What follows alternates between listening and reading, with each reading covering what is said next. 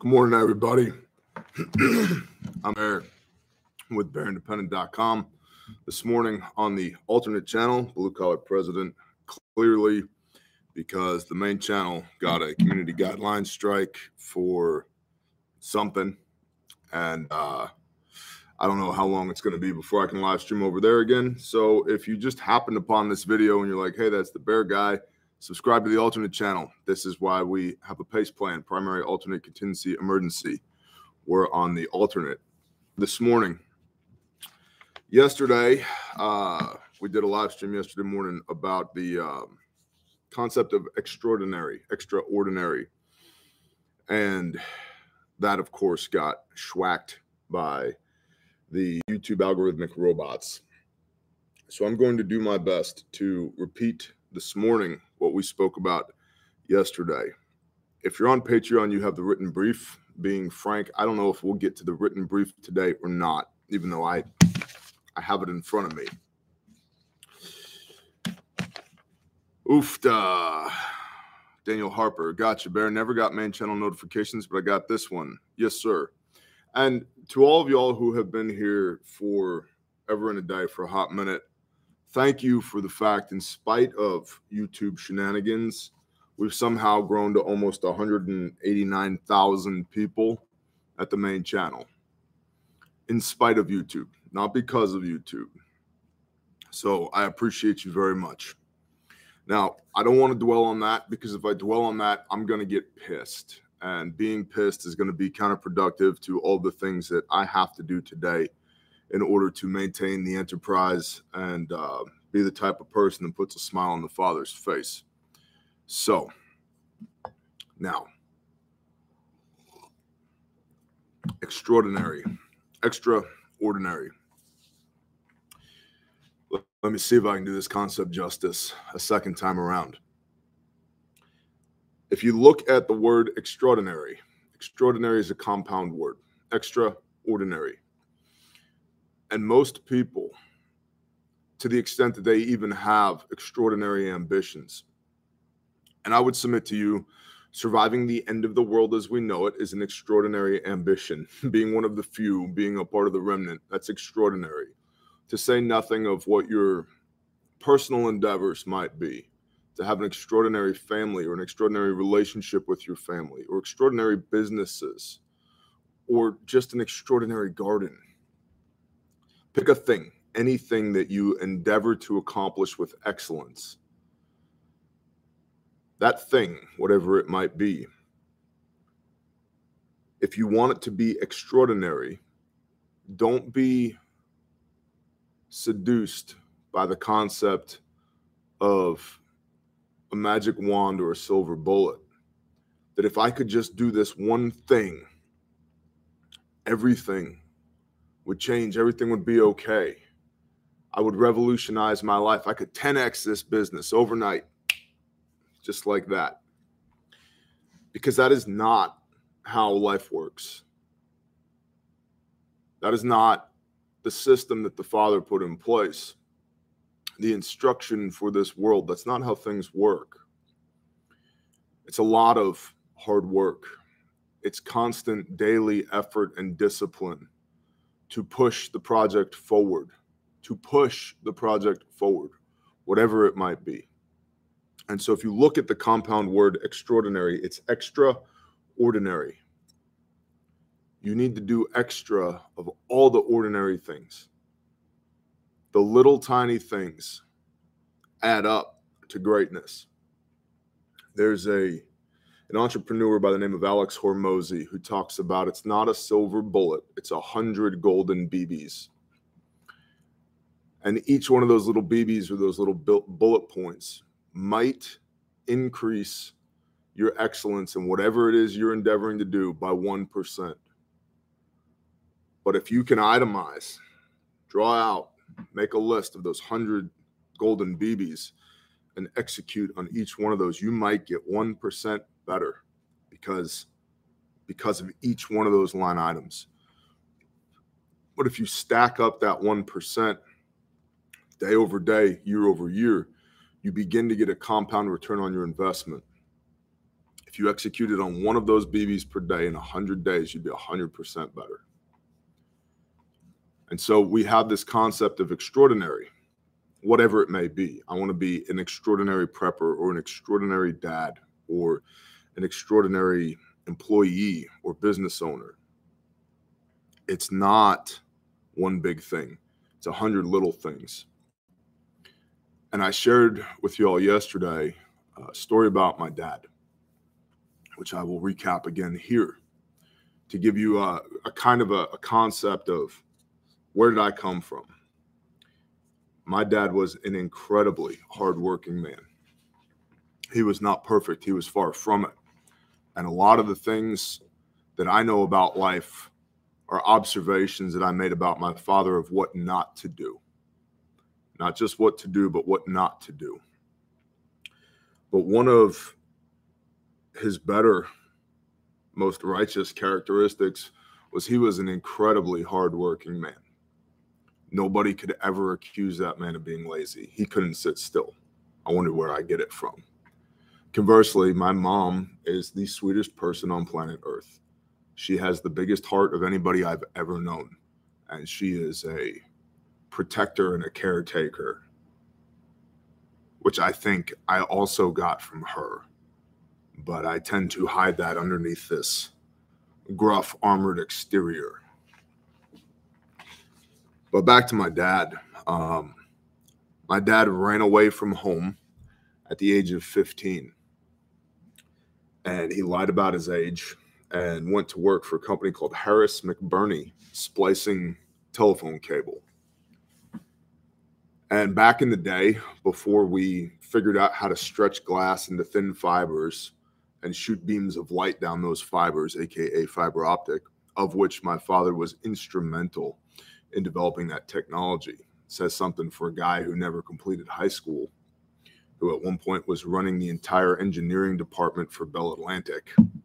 Self-taught, bought a book, read a book, did the book. Did the book is the most important part. He ran away from home at 15, started splicing for Harris McBurney, splicing copper telecom cable. And on a week before his 18th birthday, they found out that he was underage, and so they fired him. And then on his 18th birthday, they hired him back because he was the best damn cable splicer they had. And at the time, an 8-hour shift,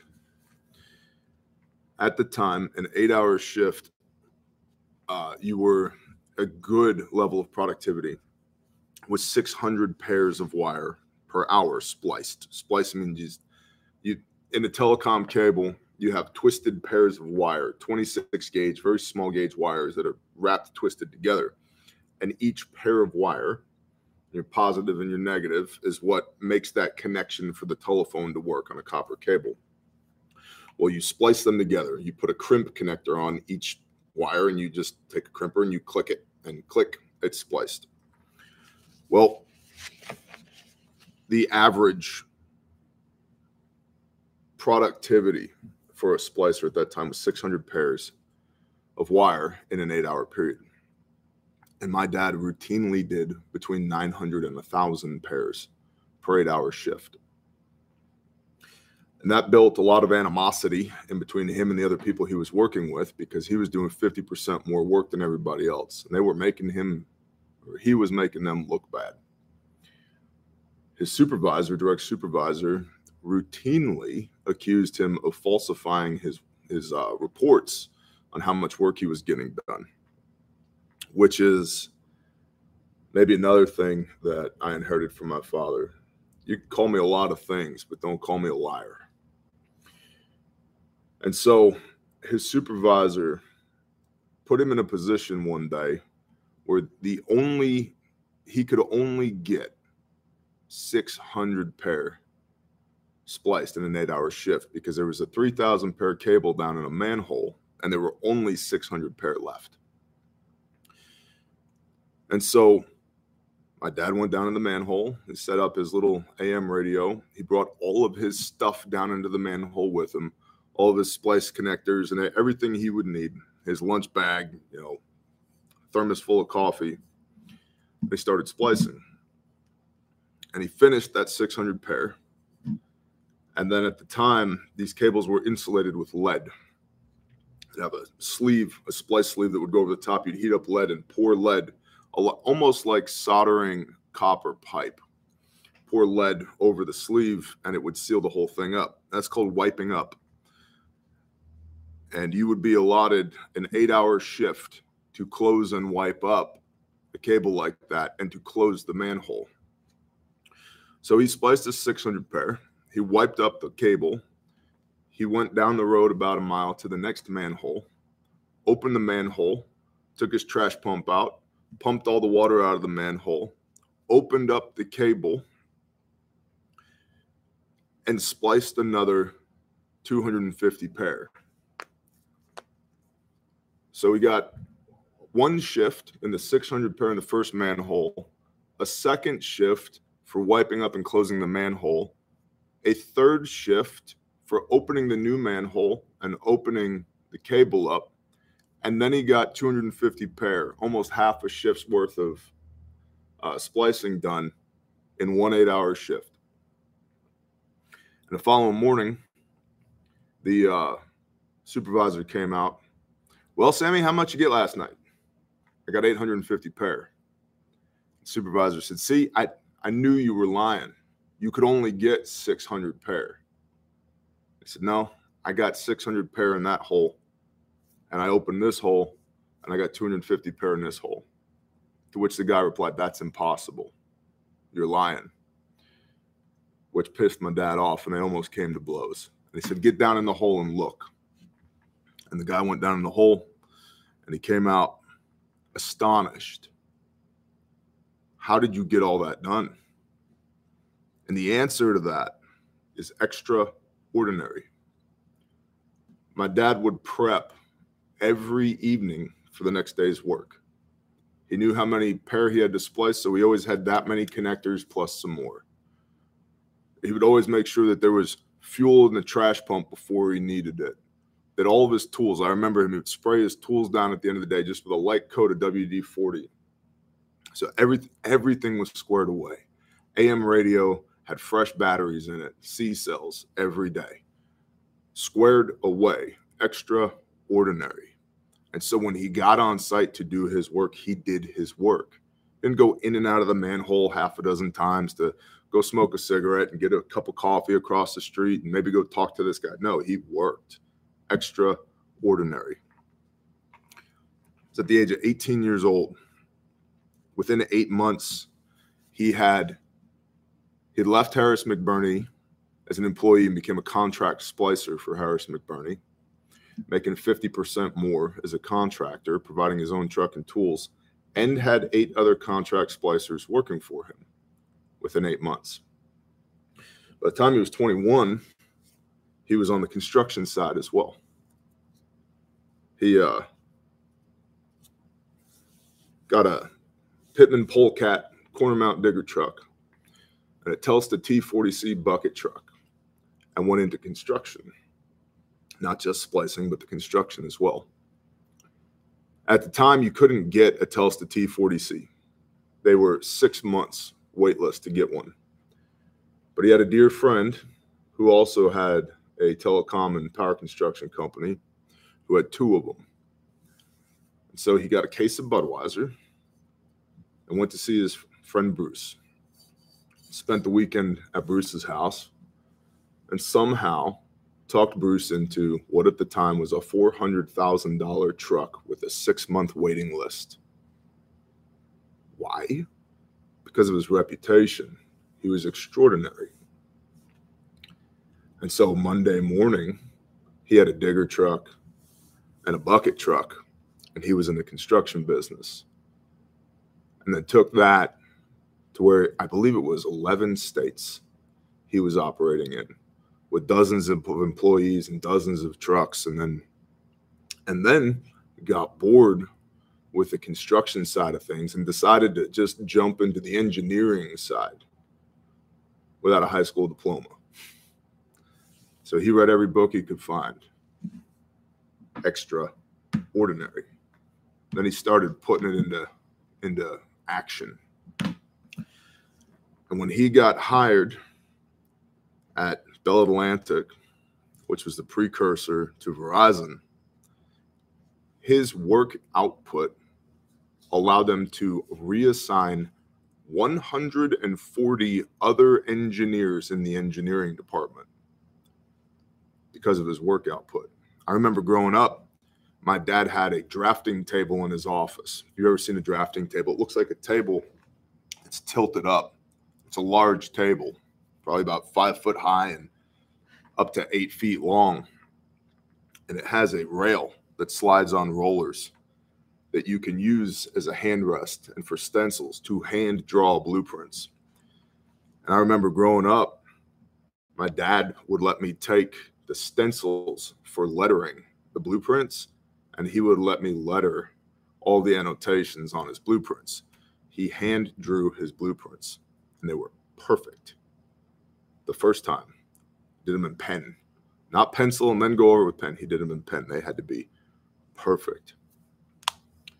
Extraordinary attention to detail. While he was at Bell Atlantic, there was a drafter in the engineering department who had gone to school for art. Turns out there's not a lot of jobs even then for artists. And so, well, if you have high visual acuity, what can I do? I guess I can draw blueprints. And this drafter in the engineering department was a gorgeous blonde who was my mom. And after 6 months of politely building rapport, they went out on a date. And here I am. So I tell you that story of my dad because many times we want to accomplish extraordinary things, and we don't realize the devil is in the details, and the timeline is much longer than we think it should be. So if you want to accomplish extraordinary things, be diligent and faithful in the little things. This is biblical. He who can be trusted with little can be trusted with much. If you can't be trusted with little, don't be surprised if you don't have much. You have to learn how to steward little first before you can steward much. It's the parable of the talents. If you can't steward one talent, that talent's going to be taken and given away to the guy who can steward 10 of them because he's a better manager, a better steward of that resource. So don't gloss over the little things, because the little things, the ordinary things, stack up to make an extraordinary life. And give yourself some grace on the timeline, because nothing enduring was built overnight. Very few enduring things were built in a year. It's often a decades-long process of pushing and pushing and pushing to build the momentum to where whatever this thing is that you're building gains enough momentum that it starts rolling on its own. And then every time you push, you impart even more energy to this thing that's rolling, and it picks up steam. It builds momentum. It's operating under its own power at this point. That doesn't happen overnight, whatever it may be, whether this is relationships with your spouse and your children, or it's you in the workplace, or it's you outside of the workplace, or it's you in your faith. It takes time to build something that's enduring.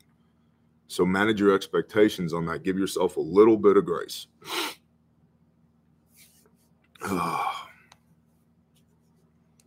That, by and large, is what we talked about yesterday morning with extraordinary. And typically, that would probably be something that would be like a CEO Bear video. But I felt compelled to share it yesterday morning. And then after yesterday morning got taken down, I felt further compelled to share it again this morning. Because as James is saying in the comments, I needed this one today.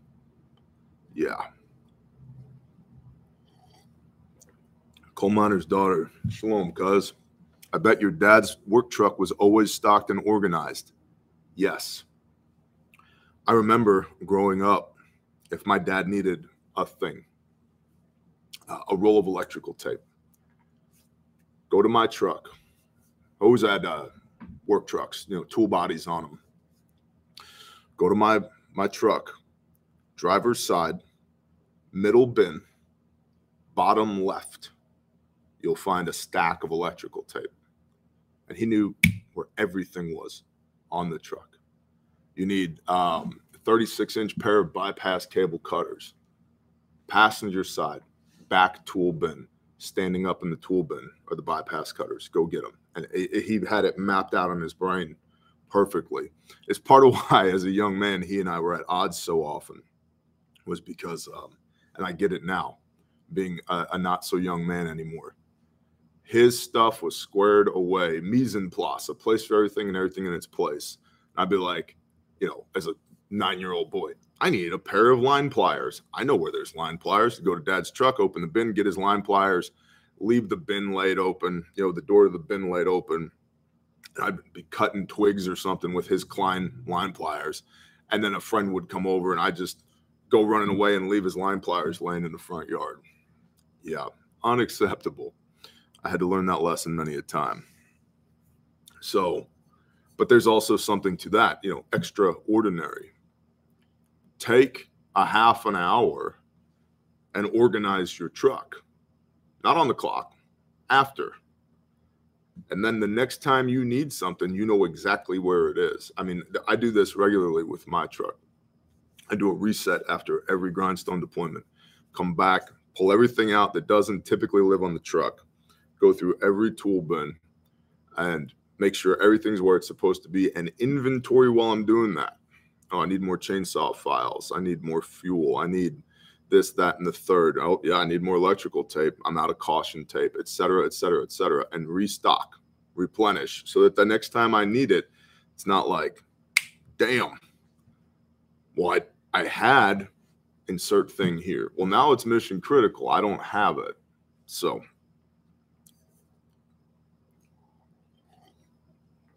the written brief is on Patreon today, which I would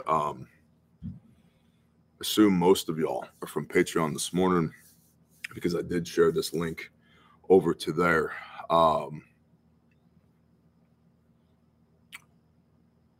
So I'm not going to do the written brief this morning. I don't feel compelled to, but you can read it while you're on Patreon. I'll give you a little bit of a recap about Whiskey with Bear. It was a really good event. We raised some money for Caleb House. We got to meet some really good people, and some lessons learned after action report on that for the next one, whenever that will be. Save the date for the Ruckus, which is March 8th through 10th, 2024 in Fort Smith, Arkansas. March 8th through 10th, Fort Smith, Arkansas. The Ruckus is a 3-day event to raise awareness and funds for anti-human trafficking in Caleb House. We will be rucking through downtown Fort Smith, Arkansas. More details to come. Friday, we will have presenters, speakers, vendors, live entertainment. Saturday, we will do Shabbat. All are welcome. We already have the convention center booked, so we'll just meet in the convention center and have a giant midrash, read the Bible, kick it around, hang out, fellowship, eat some food. And Sunday morning, we ruck. We ruck through downtown Fort Smith, Arkansas. Details will be forthcoming. But in the meanwhile, if you want to participate that, whether as a vendor or an entertainer or a speaker or a rucker, save the date, March 8th through 10th, 2024. It is, to our knowledge, the only live event in the history of the world ever to raise awareness for anti-human trafficking and to raise funds for anti-human trafficking. So if you want to participate in that, March 8th through 10th, 2024. I've also been asked by the kiddos at refugemedical.com to let you know about this. This is the summer fun giveaway. Every order over $89 gets you automatically entered to win a 1-year pass to Six Flags, 4 of them, a Yeti cooler, 2 boo-boo kits, 2 hydration kits, and a family tourniquet pack. So if you've been shopping at Refuge Medical, you've been automatically entered. If you haven't been and you'd like to be, any order over $89. And again, that's 4-year passes to Six Flags, any Six Flags in the country, a brand new Yeti cooler, 2 Boo Boo kits, which are these from Refuge Medical, 2 Boo Boo kits, 2 hydration kits, which are Nalgene bottles with oral rehydration salts and Jocko in them, and a family tourniquet pack, which is cats, soft tees, SWAT tees, 2 of each. Golden Homestead, is the rucksack during the ruck optional for the kiddos, or should they have their own little rucks? Your children don't need to carry rucksacks. There will be 4 different weight categories. So if they're carrying nothing or very little, they'll fall into the lowest weight category. No problem there. Also, I told the patrons about this yesterday, but at Refuge Medical, there are a handful of OD Green Bear Facts and Bear Mins and Adventure kits left. Yes, these are Coyote Tan. When the OD is gone, it's gone. And because when it's gone, it is 20% off. So if you'd like 20% off an OD Green Bear Fac or Bare Minimum, refugemedical.com. That's all I got today, y'all. Save the date for the ruckus. I appreciate you being here on the alternate channel. We'll see what happens with the main. Is what it is. I'm in prayer over this to accept whatever may be with grace and stoicism and not let it ruin my day or my life. So, primary, alternate, contingency, emergency. We're here now. We're at least on the alternate. So, as always, please share the show with somebody you love. I hope that the story of extraordinary helps you as you go about your life today. Don't neglect the little things. Our brother Saul likes to say, value your valuables. Yeah. What little things might you be neglecting? How tall are they? What are their names? Yeah. You want an extraordinary life? Do the ordinary things well, repeatedly, day in, day out, without compromise. I hope you all have a blessed day. Shalom.